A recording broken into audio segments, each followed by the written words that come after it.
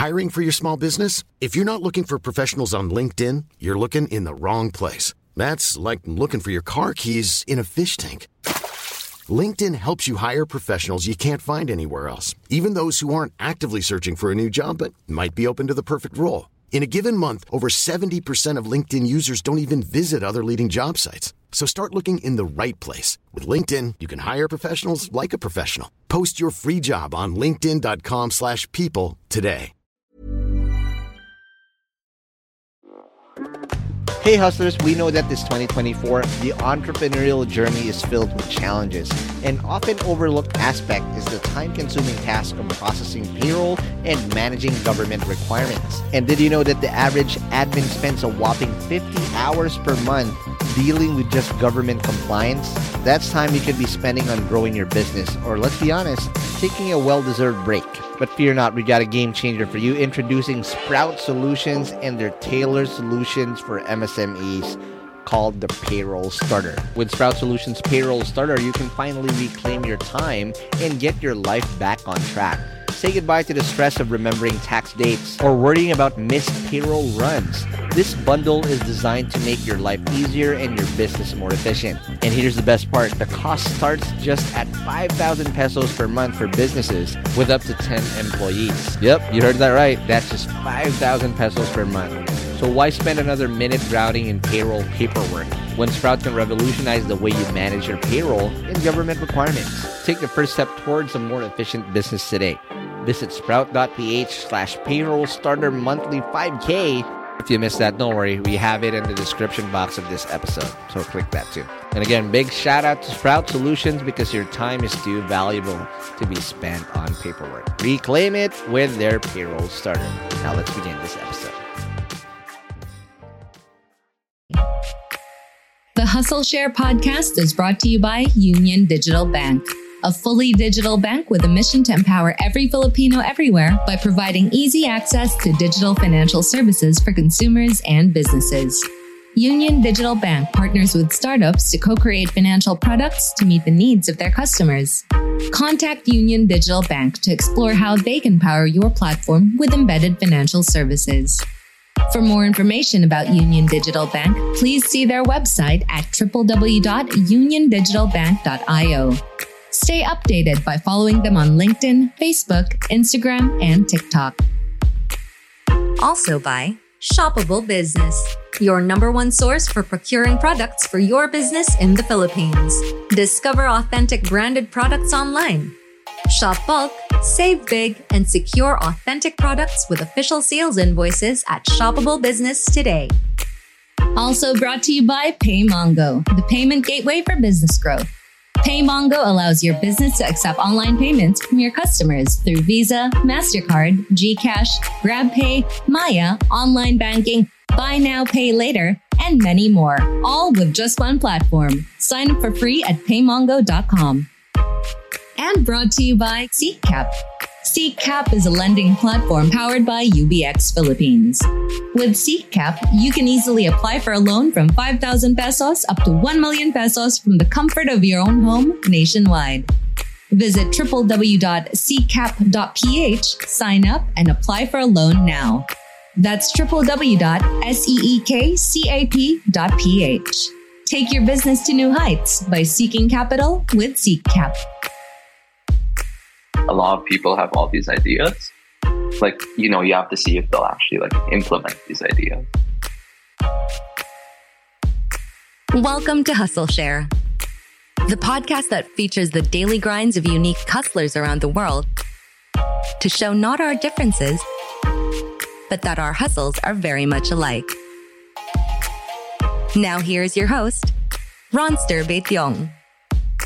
Welcome to the latest episode of the Share Podcast. We finally got the kids. I feel so old when I'm talking to Gen Zs, right? Sometimes oh, you come here. You're blessed to Tito Ronster.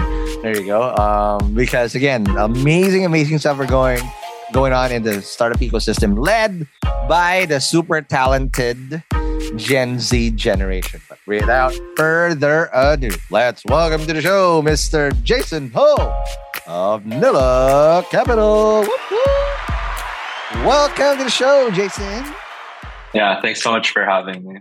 All right, sorry. My energy is weirdly high on a weekend like this as I mean, that's normal. Okay. If you see me and I'm freaking drooping there, that means there's something terribly wrong. But again, super, super interesting what you guys are doing in Nila Capital. But before I get carried away, I need to ask you the $1,000,000 question. Jason, what's your hustle? So my hustle is Nila Capital. We're the first and only student venture fund in the Philippines. We want to fund Gen Z founders and empower them to turn their ideas into reality. That is amazing. So, okay, before we go all the way back, I don't know if you probably don't know this, but I was once a student startup founder. My very first startup was my thesis when I took up entrepreneurship in UST in 2009, 2010. I graduated 2010. And my very first, in 2009, there wasn't any term called startup yet. It's an internet business. That's what they called it. And UST has never seen anything like this before. And my idea, my thesis, because when you take up entrepreneurship, basically you have to do feasibility study in third year. And in fourth year, you have to operate the business. My very first startup, which I ran from 2009 all the way to 2009, 2010, all the way to 2016, was my first startup called guestlist.ph. It was an app that got you into the guest list of all the nightclubs in the Philippines. Dude, it became the biggest nightlife app in Asia. So, biggest of its time. So I totally understand what you're trying to support because I was once young and now all I do is just really break my back every single time. And I'm just, man, these are the times where I wish during my time this existed because I bootstrapped the living hell out of that thing. And it was so difficult. But again, I love what you guys are doing. But Jason, before I get carried away, I need you to buckle up because we need to go all the way back to how you started because we're going to have to ride the Hustle Share Time Machine.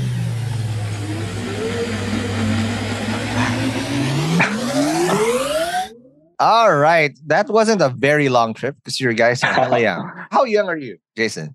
So I just turned 22 this year. What? Holy shit. I was 22 and 20 or 21 when I started guestlist.ph. But dude, this is so amazing. I want to understand a lot of what you've been doing. So again, not a really long trip in the Hustle Share Time Machine. That was a very quick trip, but you've done so many things already. But before we start talking about your current hustle and how you got there, walk me through how was it like growing up? Was there any influence that you went through in terms of hustling and whatnot? Who was that for you? Yeah, okay. So growing up, I didn't really get too much into business, but I did do a lot of math. It's not like a clear direction and how that translates to business, but I can get into it a bit later. Okay. So I did like all the math competitions, like MTAP and stuff like that. Wow. And I also did Kumon. So I actually finished Kumon in grade school. What? Yeah, I finished reading in like fourth grade and then I finished math in sixth grade. So in sixth grade, I was already doing like college level math, like calculus. Holy shit. Like that. Okay. Yeah. So I was a huge math nerd. And I think that was what brought me to Ateneo, I'd like to think. Because the asset is very heavy in math. So it was always like the dream of my parents to send me to Ateneo. Okay. Where did you study high school or grade school? Yeah. So are you Xavier? I get that a lot. But I'm from Pampanga. So I studied up to junior high there. Okay. And then senior high, I moved to Ateneo. And then I went to Ateneo for college as well. Yeah. So I took the asset and actually got like an academic scholarship. I think it was mostly because the asset was very math heavy. Nice. And then I went in taking like management engineering, which a lot of like very successful people have taken, right? Yep. Yeah. So I was in ME, but I was only there for around a year. Because a year in, I think this was like maybe sometime around 2020. Okay. The startup K-drama came out. Holy shit. Yeah. Okay. All right. You were one of them that got affected by it. All right, cool. Yeah. What was the impact of that show for you? Yeah. So it was COVID. So I think we were just all at home. But I think the startup K-drama really just like opened my eyes into like what business was, and more specifically what startups were. Right. It made me realize that all these like huge tech companies like Facebook and Google all started out with like a group of like 3 or 4 like young kids that were just like building cool stuff. And then like eventually you could grow it to a really big company, right? So it's just like really opening my eyes to see that, this is something I can do also. So going into that, I was like doing around a little bit more than a year in ME. So I was really just studying business, right? But I knew nothing about tech or startups. But in the show, Dalmi also didn't know anything about tech. Wait, which team were you? Team like Good Boy or team, what's the other guy's name? The founder's name. Yeah, I think I was team Dosan at the time. But like my career has kind of been like, I was like Dalmi, and then I became Dosan, and now I'm kind of like Jipyong. Okay. But yeah, so I think she also didn't know anything about like tech or startups, right? And I didn't as well. So I saw like a role model. I was like, she like knew nothing, and she just joined the hackathon. So this was selling COVID. corn dog for grandma, right? Yeah. So this was around COVID. I talked to like some friends who I knew were into tech. I told them that I was interested in getting into it. This was like when we still had to do like the QR code thing whenever we went anywhere. Yeah. I remember that was like such a hassle. So I was thinking of building like this one app where you just like put all your info and then like, so that you don't have to scan everywhere you go, right? And then they told me there was a hackathon 2 weeks from like after I finished watching the K-drama. Okay. So obviously I signed up, me. And I didn't really know much about startups, but I spent the next 2 weeks basically just like locked up in my room and just like taking in everything from YC. Like I watched every single video, I read all the polygram essays, all the articles. Your idol now is Jerry Tan, right? Jerry Tan ba? Gary Tan. Yeah. Gary Tan, Justin Khan. Yeah. Michael Stiebel. Yeah, Michael Stiebel. And all those guys, all those YC dudes, right? Yeah, they were huge influences. I watched Gary Tan when he was like still, I think he was like doing YouTube and he was still at Initialized. I don't think he was like at YC yet. But yeah, that was a huge influence. I basically like speed ran how to learn about everything about startups in 2 weeks. And I didn't really know anyone in tech. Like I had a couple friends, but basically I just reached out to everyone I knew and said like, since I'm a business person, like, do you know anyone that designs, anyone that like codes? I must have reached out to probably like 100 people to get like a team of strangers together, right? And we joined the hackathon, and it was a bit like daunting at first because there was like 140 other teams, and some of them have been working on their like ideas for like 2 years. You can tell that like they've been in tech, and then like I knew nothing, right? And then like I was a business guy, so I had to pitch. Like I had just learned about what startups were like 2 weeks ago. Yep. So it was a bit daunting at first, but we ended up actually winning the hackathon. Nice. Maybe like 140. What was the product? What did you guys build? Yeah. So looking back now, it's a very hackathon idea. It had all the buzzwords, but we were doing like a augmented reality thing, kind of like Pokemon Go. Okay. But we wanted to do it for ecotourism spots because this was when COVID was happening. So you couldn't go to like the normal tourist spots. Right. We thought that if we set up with like ecotourism spots, you wouldn't bump into people like outside of the people you go with. And we saw like a good opportunity where you could like play like this little game where you like hunt for treasure there and then like redeem it for rewards at the place you're staying at. Yeah. So that was really how it all started. And then like after the hackathon, we got some support from some organization to like help mentor us. And that was kind of how my like first startup came out. That is amazing. All right. So when that happened, right? So obviously you're still in school. How did that change your perspective in what you're learning at school? Because it's like drinking from the fountain of life. All of a sudden, like, holy shit, this is what real life stuff is going on. And then all of us, you're still in there. Because I had a moment when I was doing guest lists, like, what the... When I started, because I also went that route, I got a mentor externally outside of UST because I couldn't find anyone that understood what the hell I'm trying to build, right? So I went to my mentor, Joji Azurin.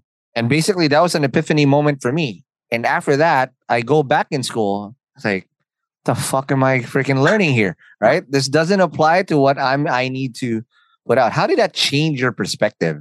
And how did you plow through and finish school after that? Yeah. So ME is like widely regarded as like the best business course in Ateneo.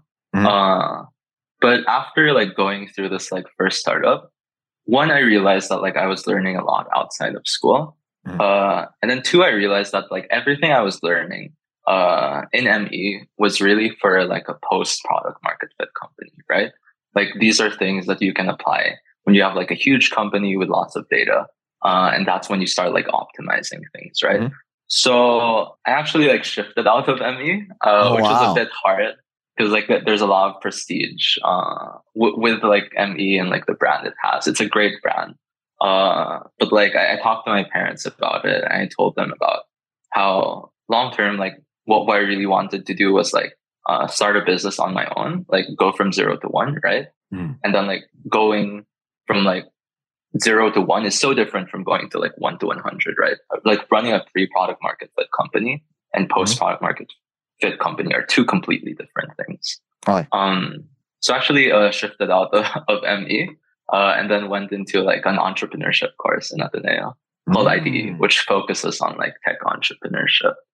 Yeah. After that, I then like started a couple startups after that.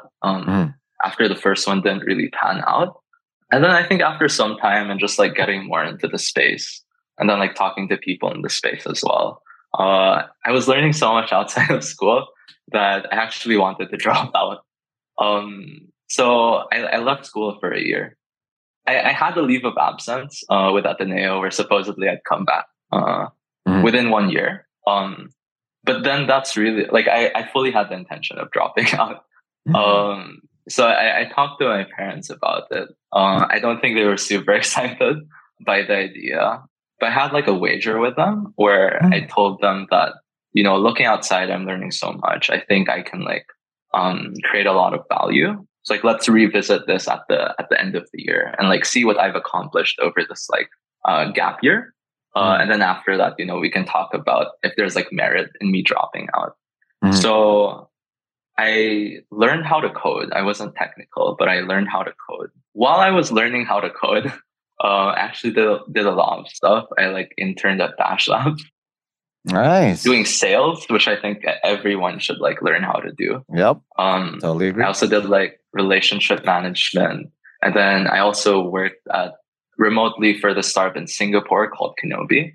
And the founders there are great. I was a founder's office intern, so I got to like shadow the founders. And really learn a lot. So I was doing all that while I was learning how to code at Avion School because I loved YC. Like they just got in YC, so I was like, yeah. And John and Victor were super great. Like they weren't worried about like getting me a job even if I didn't have a degree. And then I think around like 4 months into Avion, I got my first like job, like full time as a software engineer. Nice. All right. Yeah. Before we took our first break, I want to understand. So you went and did a bunch of other of startups, right? And again, when you watch startup in K-drama, it looks like it's a straight line that you're gonna figure it out. Yes, there's some plot twists there, but the plot twists are still very nice plot twists. It ain't nothing but what the type of plot twist you're gonna be given or the type of beating you're gonna be given. It's just never a straight line. In majority of the days in startup land, again, sounding like a tito, are difficult. But there are days where it's really nice and it overcompensates. I want to start first with the 3 things that you did because again, looking at your LinkedIn, you did Terraverse, G-Shave, and a bridge or a bridge. I don't know what the proper. So okay, those first 3 attempts that you've done. Right? What did you learn from those initial things? Because again, it's easy to come up with an idea. Majority of the time, people fall in love with their idea and they think that they're the shit, right? That they'll be $1 billion company, they're a unicorn, until the first wall hits you. And you know what happened with those 3, and what breeze us through this type of learnings that you've done. Because eventually, this is what you want to fuel now with this fund, right? Yeah. But you've lived this thing already. What did you learn in those first 3 attempts? So I think like the most important thing I learned from the first one is that you should talk to users. I think we They realized... say that in YC Startup School. Yeah.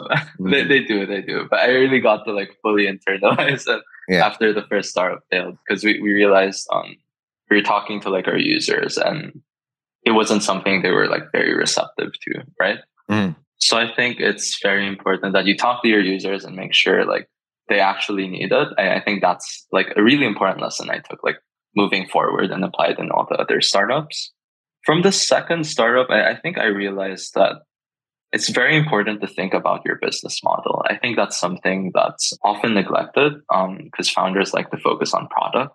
Yeah. But it's also important that, you know, you're able to like create enough value where you can like charge people for this and monetize for this. So with this one, we were like building out an MVP, but we also launched like a sign up sheet, and we were like talking to our potential users. So like we fixed my mistake in the first startup, right? But we realized that this wasn't something we could really make money out of, because we were trying to bridge people to like startup internships. We were trying to help students get like internships at startups, right?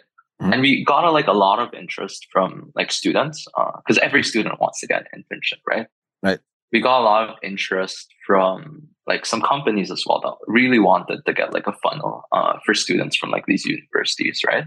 Yep. But we didn't see like a long-term plan where we could have like a sustainable business model. And like it's great if, you know, users want it and you can build it for them, right? But at the end of the day, if you can't make money doing this, it's not something you can do sustainably. Yep. Yeah. So that was what I got from the second startup. With the third startup, G-Shape, what we were trying to do was actually like a Dollar Shave Club in the States. Okay, yeah. So it's like a subscription for razors. And I actually had the problem because like the facial hair was growing and the cheap razors were bad, but the nice razors were expensive. So we wanted like a middle ground with like good quality, right? So with this one, we talked to our users. We sold to our users and we were actually able to make money. Like we were profitable, we were growing. There's just not enough Filipinos that with facial No, we actually didn't really hit a plateau in growth. Yeah, but this one was more of like an introspective thing where I realized that if we wanted to scale this, because we were getting like orders from Mindanao and that was like doable with like the third-party logistics, right? But I realized if we wanted to like scale outside the Philippines, like long-term, because you want to think about startups as like a 5+ like 7, maybe 10-year journey, right?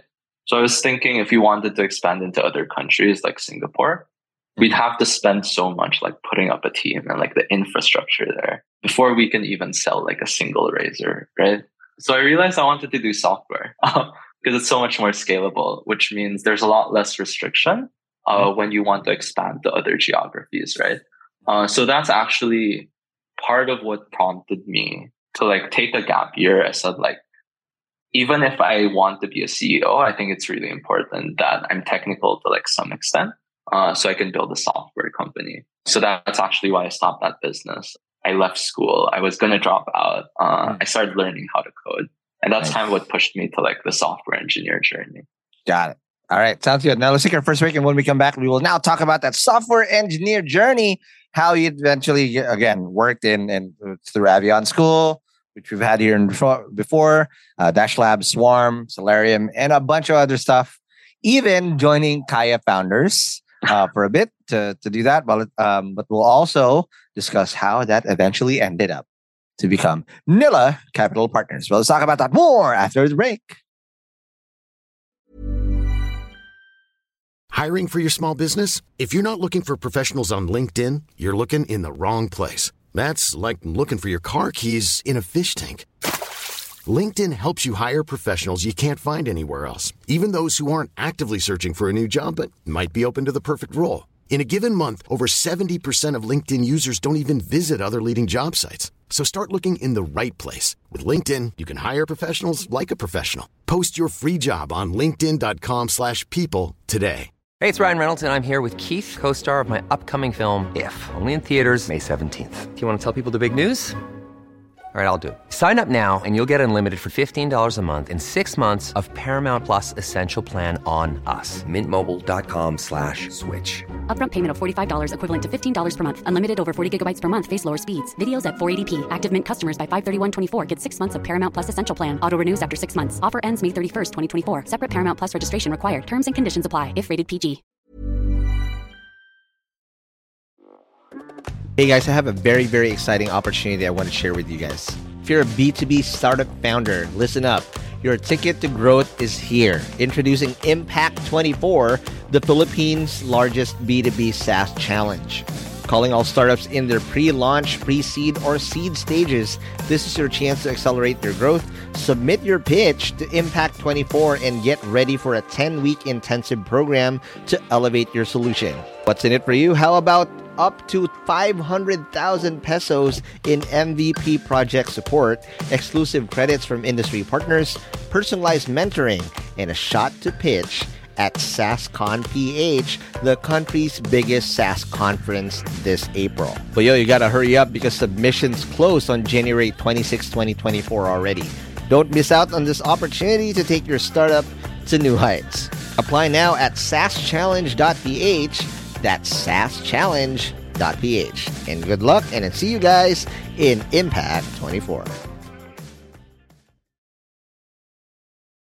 And we're back from our break. We are still with Jason Ho. Then got boodled by the startup K-drama. There's so many people that became startup founders again, which is good. But again, startups and startup life has a way to weed out the real ones from those ones who just fell in love with the K-drama. Because what you see there is, again, in the best case scenario. But there are already plot twists there, right? Yeah. The real life, startup life, is a lot of pain, threshold type of stuff, right? You've seen this happen. And I want to see how you eventually carve out your start there. Because again, you went from math background, business background, now you wanted to be a dev, right? Yeah.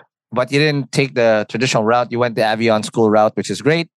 But walk me through that transition that you did. How did your skill stack coming from math, business, and all of a sudden dev, what things applied? Because again, dev programming is a lot of logic and sequencing, trying to build shit in your brain and how it functions. But what are those things you learned and had to unlearn while you transitioned to becoming a dev? Yeah, so going into the dev route, I didn't really have like a CS background. I wasn't like some kid who like started coding when he was 12. Okay. But I think a big part of that was like when going through like the interview process with John at Avion, he told me about how he and Victor didn't really have a background going into it too. Yep. But they were able to learn it. And he also said that like having a good math background is helpful. Because it helps with like the logic, the problem solving, and there's also like a bit of math with coding. So I wasn't too sure if I could be like a software engineer. But after talking to like John and some other folks in the space, I realized that like it was something that was possible. Like it would be hard, not coming from like a CS background, but also like I started a couple of startups, which is I think as hard as you can get. Like it's not all pretty, like in the K-drama. It's extremely hard. Mm-hmm. So I figured if I could go through that, I could learn how to code. Yeah, absolutely. So okay, what was that process like? Because technically, Avion is supercharging and fast charging that learning curve. Where in a traditional school route, you'd probably have 4 years of doing that shit until you're ready to do that. They jam pack in a few weeks, right? What was that process like, and what was the hardest part in that transition? Yeah. So also coming into it, I knew I didn't just want to be a software engineer. So Avion actually does like night classes. Like I think it was 7 to 9, which is why during the day I do all this other stuff at like Dash Labs. But going into it, they definitely like speed ran us through the whole process. Mm-hmm. So it wasn't easy. I had to like spend a lot of hours outside like the class hours learning how to code. I had to do like a lot of self-learning and building the projects I knew I always wanted to build like beyond what they asked us to do. So I think it was just really like building that discipline where I could learn on my own time. Like this was during COVID, so there's a lot of temptation to not just do it, like just not do anything and like lay on the bed. But I knew that like I had a goal I wanted to achieve.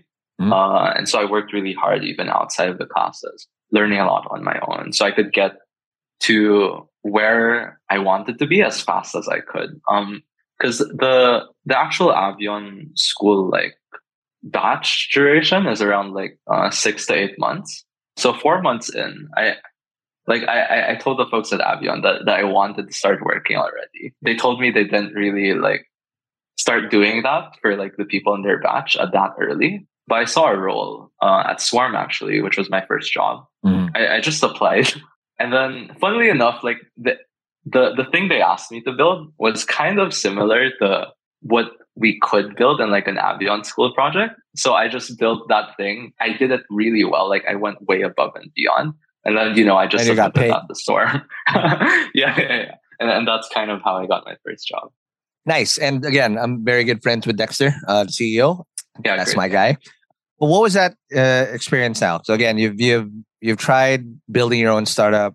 You've been exposed, but working in a startup. I mean, you've worked in a startup as an intern and became a relationship manager in Dash Labs, especially during its heyday during COVID, where they're just powering all these labs and all that.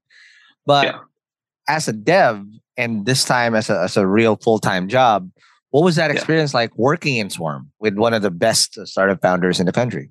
Yeah, I think it was definitely a really different experience because now I was here like as an engineer, right?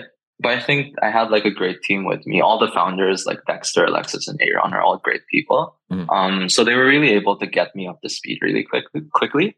And I was able to learn like everything I needed to do for the actual role as I went. So I was there mostly as an engineer, but I also participated a bit on the business like discussions. And actually built something. And I wanted to learn like a bit of design as well. So I could just like learn everything. And Alexis is like a great designer and a great teacher as well. So I was able to also pick up a bit of design from him. So it's really like a great way to learn everything like while I was on the job. But I credit that a lot to like the amazing like leadership team that we had at Swarm. Right. But also on the leadership side. So you being exposed that close to the founders, especially Dexter, being a multi-time founder and built amazing startups as like Caliber.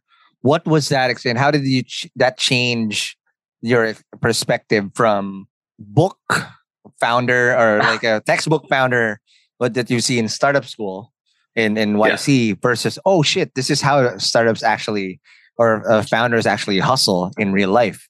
That goes. I mean, you've seen that in Dash Labs or YC startup as well. But Dexter is an OG. Right? This is a multi-time founder. What was that experience like being exposed to founders like that? Yeah, I think Dexter is like one of the nicest people I know. He has like an amazing, he has an amazing like leadership style, which I really look up to. So I really got to like pick up a lot of that from him.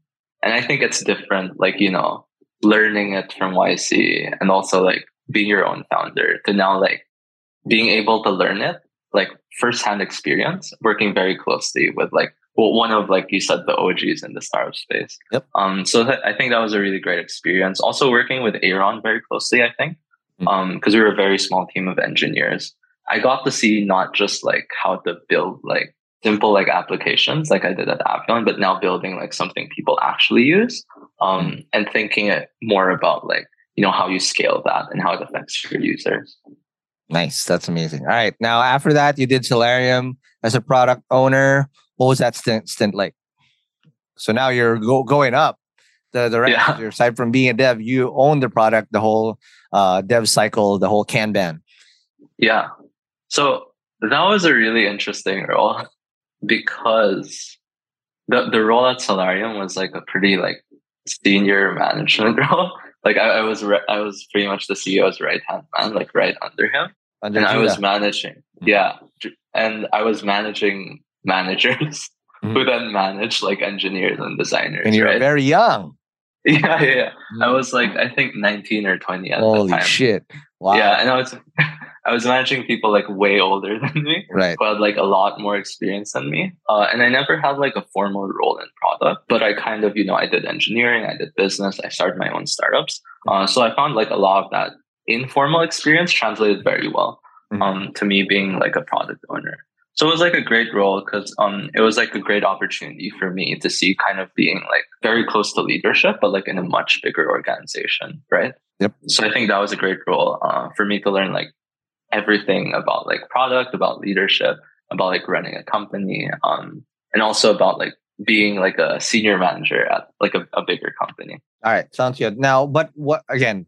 Very different leadership styles from Dexter and Judah. Yeah. What did you learn from the Judah experience? Yeah, I like calling that the Judah experience. Okay. Yeah. So yeah, it is a very like different leadership style, but I think there's always things you can pick up from all kinds of people. Absolutely. So I think I was able to learn a lot about Judah, from Judah about like running an efficient organization and making sure you're able to like produce like making sure you're able to build great product and also like ship it on time because you have like customers that are paying you a lot more because it's like a B2B company, right? So I got to learn a lot about that. Yeah, sounds good. All right. After this, you did founding software engineer in the hottest group so far that's really just been supporting the ecosystem, Kaya Founders. So this is probably where that epiphany of Nila comes through. What was that experience working with the guys at Kaya? Yeah. So I know Kaya is a pretty big team now, but when I joined, it was something like 5 people. So Who was like in the team back then? I think it was just like Raya, Mark, Rambo, and I think Rambo and like Yan might have been there. But I think like Toby wasn't there yet. Toby wasn't even there yet. Wow, that was very early. Okay. Yeah. So it was very early. I remember thinking like while I was like talking to the folks at Kaya and like considering the role, but like these are like some of the smartest people I've ever met. Fucking Avengers, man! I swear. Yeah. This is like an all-star team, right? Yep. It's not fair. I think when you look at it, like it's not fair. How are they working together? Like, wow. Yeah. I knew for sure I wanted to join because it's like a great opportunity to be able to learn from folks like that, like Paolo and Mark, who like went to Harvard for computer science. So I thought it was like an amazing learning opportunity. Mm-hmm. And because the team was so small, I got to see not just like the engineering side, but also like the investment side of Kaya. Mm-hmm. But I also got to stay close to like the founders because of the venture builder side and kind of like build software for like 0 to 1 companies. So I thought it was like a really exciting opportunity. Okay, so how was that like? 0 to 1, pretty much the whole MVP when you guys were starting out, and what was that experience, and how did that all again change your perspective? Because you've built product now, you've built manage a team, you tried it on your own, but here this is like creme de la creme way of how you build shit from the ground that's built for scale, not just for, hey, I have an idea, I'm gonna build it out, God knows what the fuck's gonna happen, right? So what was that experience like? Yeah, so I think like all my roles before, I credit a lot of what I learned from like my mentors and the people I got to work with. Mm-hmm. So at Kaya, we kind of handled, like you said, the whole, like building the whole software, like end to end, right? Yep. So when I joined the team, the engineering team was literally just me and Mark. Oh, wow. So there was like a lot more ownership of building stuff out. And I think it was great to see how you get from like an idea to like a product, launching a product, and also like getting the funding so you can scale that product. So I also got to talk to Paolo a lot to ask him about like how he thought about like investing and like the ideas they wanted to create and the things they wanted to start. Sounds good. So what were those conversations like, and what are the ones that really stuck with you the most? Because for sure, that influenced you to start Nila. Yeah. So I think the most important conversations weren't necessarily like work related. I went to like Mark and Paolo a lot when I wanted to talk about like I did like career counseling with them and like deciding what I wanted to do, right? Like I had the business side of me, but I also like had this engineering side of me. Mm-hmm. So I talked to them a lot about the things I wanted to do in the future and the things I wanted to start, right? So I think how that led up to Nila. Before that, I actually did like a startup, like kind of while I was at Kaya. It's called Sansan Tech. Mm. I did that with my partner now, Ryan. And we did like a B2B social commerce thing for construction. And I think it was really great to get like insight from both Mark on the engineering side and Paolo on like the business and pitching side. So that was super helpful. Yeah. What were those advice that you just still remember? Because again, these are the things that, man, you'd have looking at how big Kaya now is and how big they will be, right? Yeah. Not everybody will have that opportunity to get pause time and get in-depth advice. So you're lucky to get that on the regular. But what were those ones that really stuck through? If it's not work, what were those ones that really, shit, thanks, pal. Appreciate that from giving that insight that allowed me to get here. Yeah. So actually, I think the biggest thing I got from Paolo was going back to school. Because I was working full-time at Kaya. And then my gap year was about to end. I talked to my parents about everything I did. I got their blessing to drop out, actually, because I had like all these roles that, maybe not necessarily like graduates are able to get. Sometimes it takes like a few years of your career. So I was able to get those roles and I got their blessing to drop out. But Paolo actually, like, while I was working at Kaya, he told me I should go back to school. Yeah. And it's because it was like very important for like my personal development. So I think that was probably like the biggest, most impactful advice I got from Paolo. Did you go back to school? Yeah, I'm actually in school now. Oh, yeah, perfect. I'm in my senior year of college. Nice. And I think I was able to get so much from that. So it's really important that, he convinced me to go back to school, even with all these things I was doing. Totally agree. And I would echo what Paolo said again, being the tito that I am. But I'll just add more context of why it's important because it's easy to chase the startup life because there's glitz and glamour, parties here, socials there, funding rounds and all that. But the one thing that separates a real OG startup founder from those ones who are just able to start, because it's easy to start a startup. As you've seen, you've already done 3, right? When you started. But startup life is not a sprint. Okay? Yeah. It's a marathon. And majority of the time, the startup journey is really just about finishing the race. Mm-hmm. Can you finish the freaking race? Can you finish what you've started, plow everyone through, even on those days where it really is shit, and get us to the finish line? And the best practice that you can actually do that for is finish what you started in school, right? Can you prove to yourself that you can start something even on days that it's like, oh my God, what the hell am I learning here? This is so useless. But can you just finish that? When you already proved to yourself and prove to the people that care about you that you can finish something you started, that's something that's a badge that you can now take. You can always go back and say, yep, it's just like college. I finish it even on days where I didn't feel like it. Because a lot of days when you're growing a startup, especially when the novelty wears down and you're in the trough of sorrow, a lot of it is shit you hate. But it's that discipline that you build over time where you can just go and say, all right, I've done this before, even on days that I don't feel like it, where this is the worst job in the world, I will pull through. Because if you can't do that as a founder, good luck trying to require that from the team that you're going to hire. Mm-hmm. Right. Sorry, I sounded like a tito there. No, but that's the thing about school. And then again, there's nothing wrong with starting a startup while you're in school. I did that too. But finish school, right? Yeah. Because not just that, it's how you prove to yourself that you can finish a race, finish the job, even on days where you can't. Okay, there you go. Now, all right. How did this lead to Nila? Because again, you're in school. You want to fund 0 to 1 ideas of crazy kids just like you. And once upon a time, it was me as well. And super high risk. And again, there's not a lot of feasible ideas very early. But one thing about school and school-based founders is there's a lot of ambition. Right? Yeah. There's a lot of idealism. Oh, let's build this shit, blah, blah, blah, blah, blah. How did you think of this sector to support first? Okay. Yeah.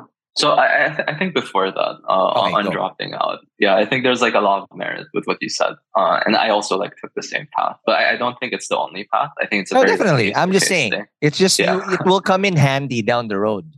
Yeah, when you're trying to finish a race and it sucks like hell. Yeah, definitely. Right. But I also know folks like Victor and John who didn't finish school, but I know like are super pretty guys. Yeah, they're listen to your titas. I'm just saying. There's a reason why Paula and I are just saying the same shit. There you go. Yeah. Okay. Yeah. No, I went back to school, so I definitely. Okay. So good job. High five. There you go. Yeah, I think that's amazing. Like general advice, stay in school. But I think an important thing Paula also told me was, even if you stay in school, it doesn't mean it's the only thing you can do. Absolutely. Right? So like while I was in school, I was also doing Kaya. Now I'm doing Nila, right? But I guess getting a bit more into like how this whole idea came about. I think this demographic of founders is like a bit underfunded, especially here in Southeast Asia. I agree. Because there's like a strong weight on like prestige, right?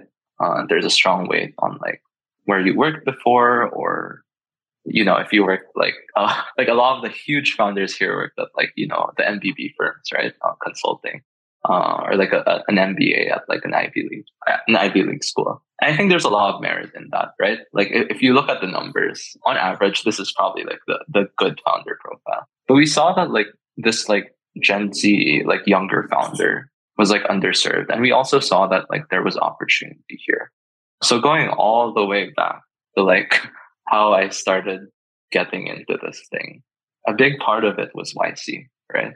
And how YC actually started was very similar. Like VCs were mostly funding these kinds of people. Mm-hmm. Paul Graham had this idea that they should fund younger hackers because like what they lack in experience, they can make up for in like coachability, like strength in building product, and just I guess like the grit of like someone who's young.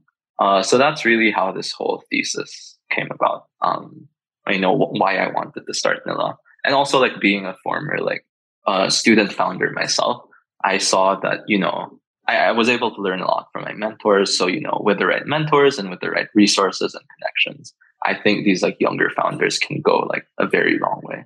Absolutely. And again, if you find the Zuck of that generation, because sometimes, what happens with startup life, if when it beats you up, you lose a bit of the ambition that a young founder would have, right? So that's sort of like the balance. Like, oh shit, this is so hard. I'm gonna temper my ambition at the start, and that ambition usually comes from a naive, fresh founder. But you need to create a support system so that they won't fall astray, right? Because when you're just really like, hey, I want to go to the moon, right? How are you going? I don't know, but I want to go to the moon. That's what youth and that drive comes through. And I totally agree. A lot of these guys would probably not make it, but if you find 1 or 2 or 3 or 4 or 5, and you find a formula that supports that at scale, then this is the model that will really drive. Probably the first unicorn of the Philippines, a first legit unicorn of the Philippines. Yeah. So if that was the thesis, how did you decide that like, all right, let's turn this into a fund? Because again, it's not easy. It's hard to raise for funds for a startup, but it's also extremely hard to raise funds for a fund. Yeah. So I think part of why we like decided to start Nila, I think there's like a very important mission here, like you said, of like the Zuck example, right? I think it's really important for, I guess, the next generation of founders that like there's a role model, right? Like when Facebook came out and then Apple and like all these stories started coming out, there was a lot more drive for younger founders to succeed. Yep. Because you're able to see, someone that's similar to you was able to achieve success, right? Mm-hmm. So you think that's like an extremely important mission we want to like work towards. Also, like you said, building a community of other like people around you who are working on the same stuff. And like you said, like there's like a lot of students who are starting things. Not necessarily all of these will become startups, and not necessarily all of these will succeed. But also like, a lot of people got into startups because of the K-drama. A very, very small percentage of them are like still in the game and actually like doing real things. They got hit by the startup wall, man. I tell you, man, it's undefeated. A lot of people just don't. Once they hit that, they don't find their way back up. Yeah, but we don't want to like discredit it. That everyone definitely. Who got into it through the hype, because like I'm still here, right? And I'm still doing things. And that's the thing. Again, this is the classic example of what I was telling you earlier. That it's easy to start when it's all fun and games. So when you get hit, that's where the real startup founders step up. Yeah. That after you get hit, do you even make your way back up and keep trying? Because a lot of people won't. Yeah. Yeah. So there's a lot of these like hackathon projects, right? Yeah. That only last for like a month or two. And then after that, they don't really work on it. But we've also found, like also from our own experiences, that there are actually young people who are, starting things. We've seen from like Backscoop and like Avion that there are like people who are our age, but are already building real things. Yep. So we really just build it on that and on the thesis of like, there's like a global recession. So it's probably not the best time to start something, but also in crisis, there's opportunity. And we saw like a large opportunity, especially in this like underfunded sector where there's not a lot of people really looking at it, right? So yes, it's extremely risky, but we think there's huge opportunity here. And if you do like this is a math thing, but like if you do the expected value equation, it makes sense to do it. Yeah, there you go. So that's really just like the thesis we believed in. And, I was just talking to some people about the thesis and, we got enough people that believed in the same idea. So we were able to like build Nila and like, form a team around it so we can actually start doing this thing. All right. Before we take our last break, why do you call it Nila? So part of it is it's just from Manila. But Nila in Sanskrit also means sapphire. And I might butcher this. I think Ryan can tell the story a lot better. Okay. But if I remember correctly, sapphire was like a very important thing in India when they were coming up. Nice. So that's kind of what we're trying to do for like the Philippine like younger founder ecosystem. I like it. Sounds good. All right, now let's take our last break, and when we come back, let's now talk about the thesis and what type of founders they are looking to support in Nila. Let's talk about that more after the break. Hey hustlers, it's time to talk business once again, and we're excited to share a bit more info about our sponsor, Sprout Solutions. And again, just like what I said at the start of the episode, you should check out Sprout's Payroll Starter as you grow your own startup, because this bundle that they have is literally what you need to take your startup to the next level as you grow your employees. And this bundle is your key to freedom, including payroll outsourcing to experts, a subscription to timekeeping and attendance software, and government compliance services. Sprout's Payroll Starter has you covered for payroll, BIR, SSS, and taxes. All the stuff that no founder loves to do. So let Sprout handle the busy work and say goodbye to lines and tax payment stress. All this for as low as 5,000 pesos. Again, that's just 5,000 pesos all in for your payroll and HR needs. So visit sprout.ph payroll-starter-monthly-5K, or again, just click the link in the description box of this episode to elevate your business management game. And again, big thank you to Sprout Solutions, liberating your time for what truly matters. Hey hustlers, wish there was an easy way to open a bank account and grow your money without the hassle of lengthy application process and income documents? Well, I got good news, because today's sponsor, Uno Digital Bank, is here to help you achieve your financial goals. You can easily open an account with the Uno app in just 5 minutes and one valid ID. And as one of the 6 digital banks licensed by the Bangko Sentral ng Pilipinas, the company is committed to providing customers with simpler, better, and more accessible banking. Last year, Uno Bank was recognized by the Asia Banking and Finance Awards and bagged the title Open Banking Initiative of the Year due to the success of its partnership with GCash, one of the Philippines' leading mobile wallet platforms. And with the Uno mobile app, you can access an hashtag Uno Ready savings account and enjoy daily interest crediting.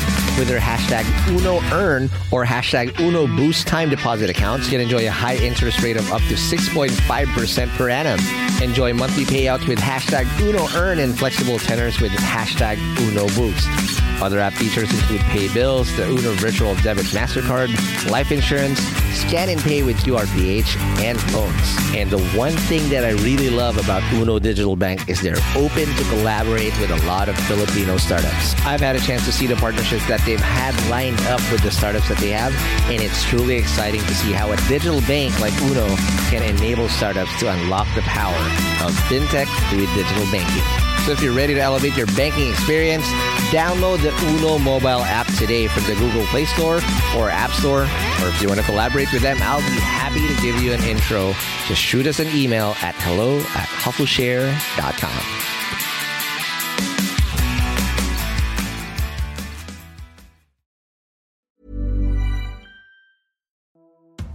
Hey hustlers, I hope you're having a great 2024 so far.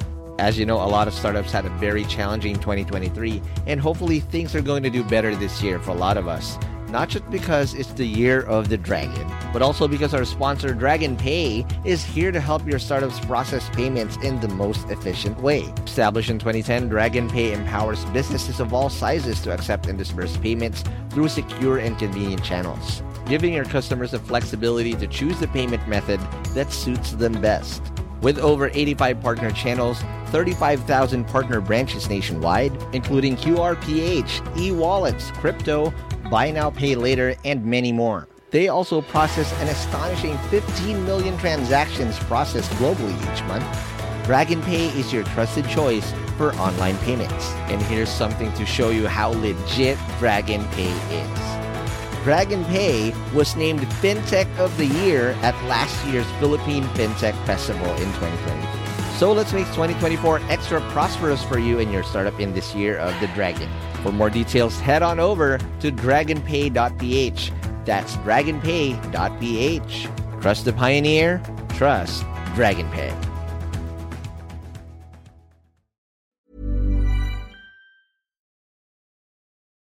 And we're back from the break. We are still with Jason Ho, then told us how they started Nila, and now we're going to be talking about why they started Nila. But before that, again, just want to remind you that we have a brand new podcast called The Daily Scrum, just like a dev, just like any dev environment, where again, we curate all the best news in Asia straight to your ears.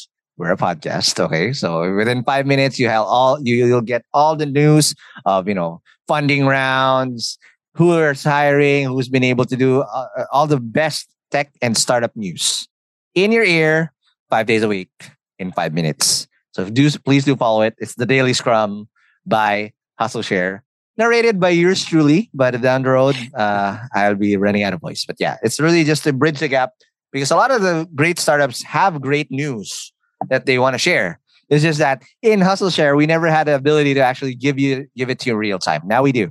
So please do check it out. It's just 5 minutes. Of course, you can actually drink coffee, make coffee, and buy Starbucks in 5 minutes. We done. You can do the hustling that you do. So again, check it out. It's called The Daily Scrum. Follow it whatever you listen to podcasts, Spotify, Apple Podcasts, or wherever you listen to podcasts. And again, Jason, that's what I want to find out now. So you now have an idea of how to fund. How were you able to raise funds from LPs? I'm not going to ask you who your LPs are, don't worry. But how were you able to get the right people to back you in this with this investment thesis that you had in mind? Finding 0 to 1 very early founders who are still in school. Okay. So getting started was just like, having a strong bias towards action. And, I had this idea that I was really passionate about. So I just had to tell people about it and pitch it, which is why I say sales is very important. Yeah. Because with everything, you don't do sales. The skill that will always give food on the table. I don't care what you're selling, but if you know how to persuade people, you're going to be good. Yeah. So I think one thing I really remember from YC is when Paul Graham talked about pitching, and he talked about how a really easy way for you to be able to pitch well is to build a good company and then just tell people about it. So that's really the way I've pitched almost all of my previous startups. I placed more effort into building up good traction, so that when we talk to like investors. Our main thing was the number slide, and we just showed them where our company was, and then like now all you have to do is like communicate with the people, right? So I think we had a really good thesis behind why we wanted to do it. I think it makes sense also financially. Like it is a very risky investment, but there's a sound reason for why this is something that should be done outside of like the impact mission thing. If you do the numbers and do an expected value equation, it makes sense to take this extreme risk when there's immense opportunity in a space that no one else is really looking at. So yeah, I think a lot of it was just, we had a very sound thesis, and we talked to people about it. And, you'll get a lot of no's, but this is like a volume thing. And, eventually you'll find someone that can, rally behind your idea with you. And that's, how you get something started. And what was the thesis like? And just walk us through again. So again, you're supporting 0 to 1 founders very early, but walk us through why this is, again, how you convince the LPs or your investors to invest in this. Because again, conventional wisdom or traditional investors would like, startups are already very, very risky. And then you want to go the extreme risk into the whole horizon. Like you went super duper extreme, right? How are you able to convince it? And what was that pitch like? Yeah. So I think part of it is we're writing like very small, like angel checks. We're doing like, most of our checks fall in like the $10,000 range, right? Which means build an MVP and a bit of traction. Yeah, which means although we are taking a lot of risk, we're making a lot of bets. Which when you look at the overall portfolio, but when you look at the overall portfolio, it isn't as risky. And there's immensely more upside when we are really the first check. To like bring the founder to a place where they can raise from the bigger funds, right? Got it. So that's really the thesis we're building behind. Now, with risks comes back. How much equity? So is this a venture? So I want to understand the thesis now. When do you invest? Are you okay with like, hey, I have an idea, bit of a team, back us, or is there something that they need to tick in terms of what that looks like? And typically, what's the equity size that you take when you choose to back? Yeah. Okay. So I think we have like a strong bias to people who can build stuff. That's not necessarily someone who's technical, although it's great if they can like code or design, right? Yep. But now there's so many like of these no code tools where if you like put the time in to learn it, you can like launch an idea like over a weekend, right? So we have a strong bias to people who can build stuff. It's obviously great if there's validation, right? Like if there's some like signups or like some paying users already for some cases, but we don't put that as a tick box. We're very open to funding people who are just like ideas and a team. But at this stage, we really look at the founder. We look at the things they've done before, and there probably isn't like career experience, right? Like it's very rare to see someone in college who has like any career experience. So it's a bit hard to look at that, but you can always see if people have like built and launched stuff, right? Like even before I started working at Kaya, I was already like doing things. 3 startups already. Look at that. We're already tied, bro. I'm also on my first. It's so far. This is very different. But yeah, I think just people who are like able to build things, able to start things, and get things out there. So that's really what we're looking for. All right, sounds good. Now, again, what's a profile? Do they really have to? What do you have a cutoff? Like, all right, hey, I'm out of college now. I've finished, and I'm 45 years old, but I have an idea. Well, what's the exact profile of the founders you're willing to back? Yeah. Okay. So we really want to focus on like Gen Z founders. So this isn't necessarily... Sorry, old titos like me. You millennials are old farts. Nah, this is your fun. Okay. No, for the more experienced people, we can still talk and see how we can work together. So Gen Z, when does the Gen Z generation even start? I think 97, ba? 98. Yeah, so I think we look at people that are probably like maybe like 19, 20 up until like maybe 26, like 27, 28 is on like the latter end already. All right. The reason I ask is because I have a benchmark all the time. People that don't know who Captain Planet is, that's Gen Z. So you don't even know Captain Planet? That's my benchmark. You, my generation, if you understand who Captain Planet is. If you don't know Captain Planet and the Planeteers, yep, you are Gen Z. Automatic. Okay, that's a good testing. You fit the bill. Okay, go. So again, Gen Z, again, having had the bias or have built stuff before, is there a type of vertical that you're willing to support? Is this vertical based or are you agnostic? Yeah, so vertical wise, we're agnostic. We just really have a strong thesis on funding like this profile of founders. And they can be in any business.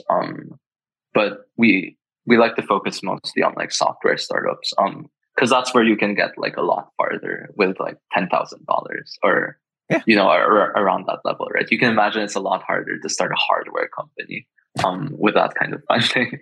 Hey, nuts and bolts, they can be cheap if you choose your right cogs right away. Yeah. Okay, so that's not like a hard thing we said. Like, we will only fund software companies. We're also open to funding other things as well. Yeah.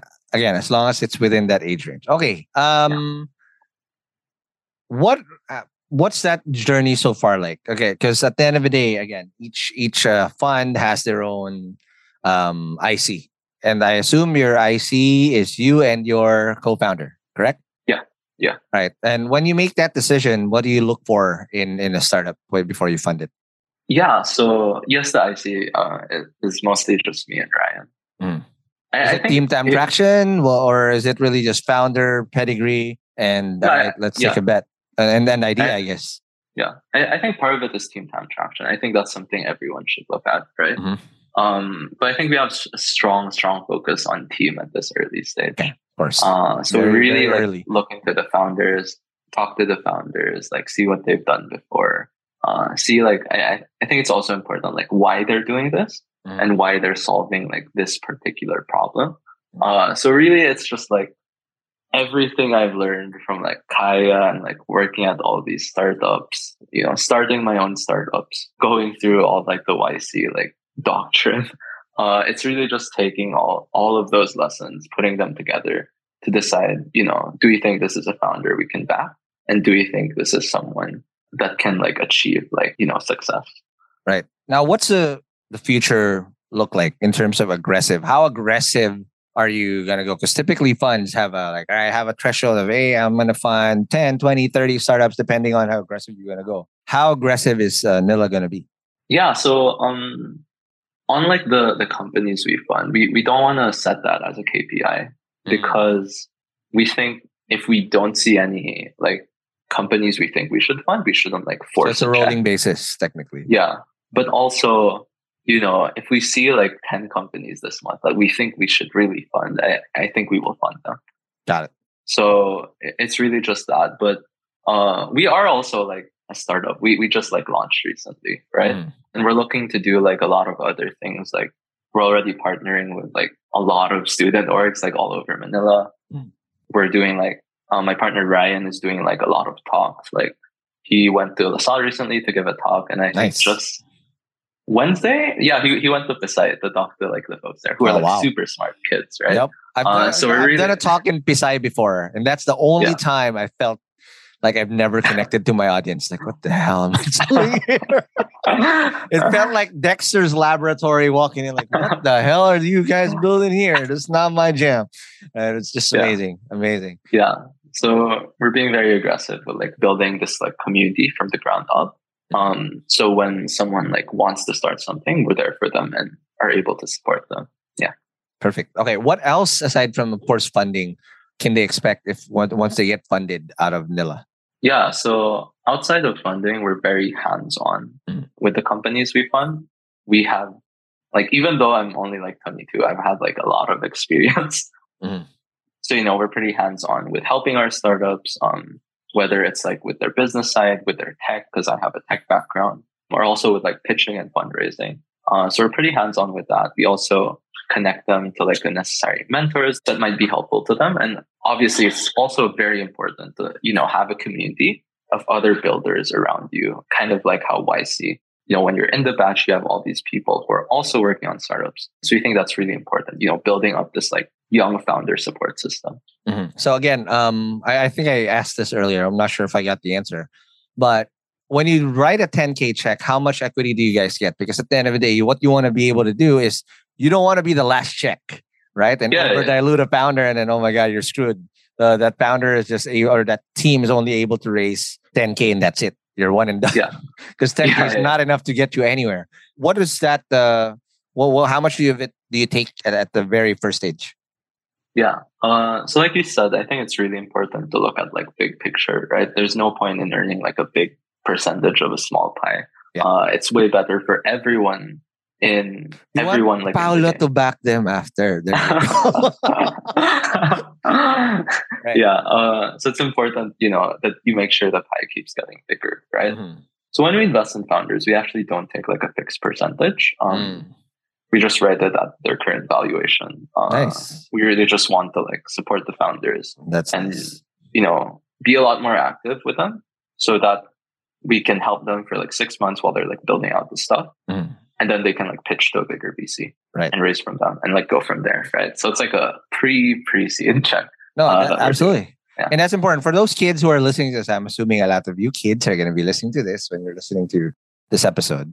It's important that you don't over dilute yourself very early, right? Because again, if you're going to go into the funding game of startups, it's a never-ending thing. Once you take in money right away, you can't just say, "Oh, I'm not going to take in money anymore." You owe these guys, Jason and them, an exit, because that's why they funded you, not just because they like you, not because they're also a business, and their business technically is we're going to back your startup. Hopefully, when you grow multiples down the road and you make an exit, whatever that increment that they put in will multiply 10-fold or 15-fold, whatever that multiple would be, to get that. Now, if you over dilute yourself, say you get for 10K, say again, outside of what Nila gives, and they got 30% of your business already, nobody's going to touch you, because by the time you're probably at Series A or Series B or Series C, you're over diluted. There's nothing more for you as a founder to take on for incentives. So what you want to do is, this is a great structure that they're doing, that it won't dilute you at the early. It's enough to get you started, because there's other funding rounds that you're going to have to go pre-seed, seed, no matter. And there's a lot of people now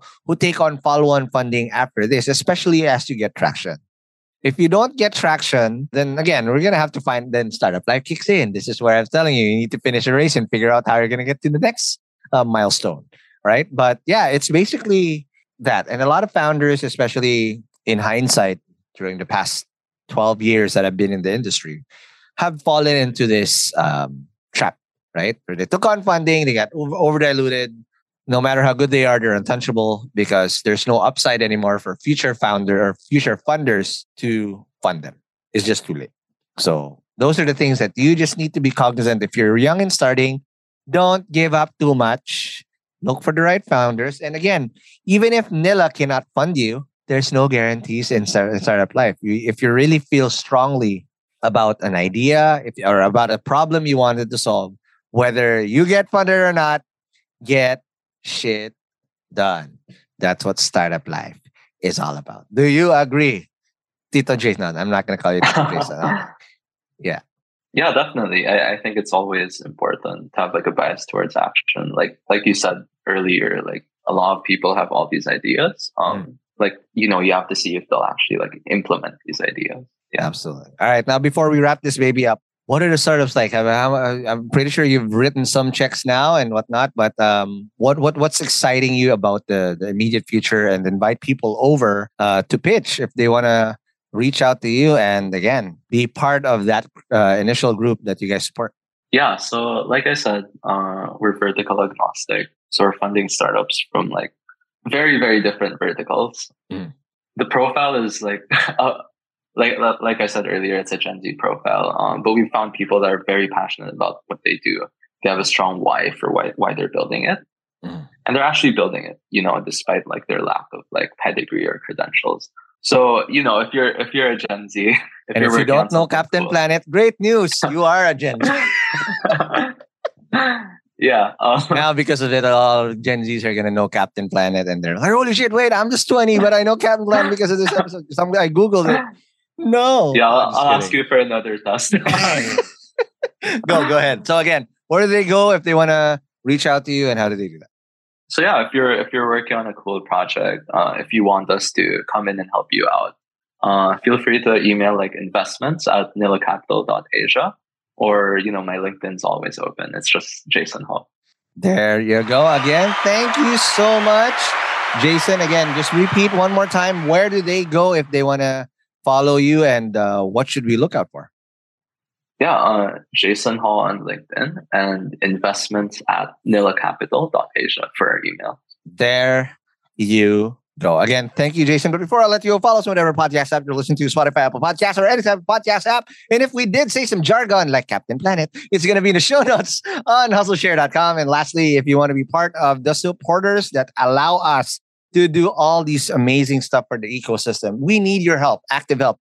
Please check out premium.hustleshare.com to pick out the sponsor if you like what we're doing so that we can keep doing stuff for the ecosystem as well. Again, Jason, thank you very much. Thanks so much, Ron. All right, and I'll see you guys in the next episode. Peace.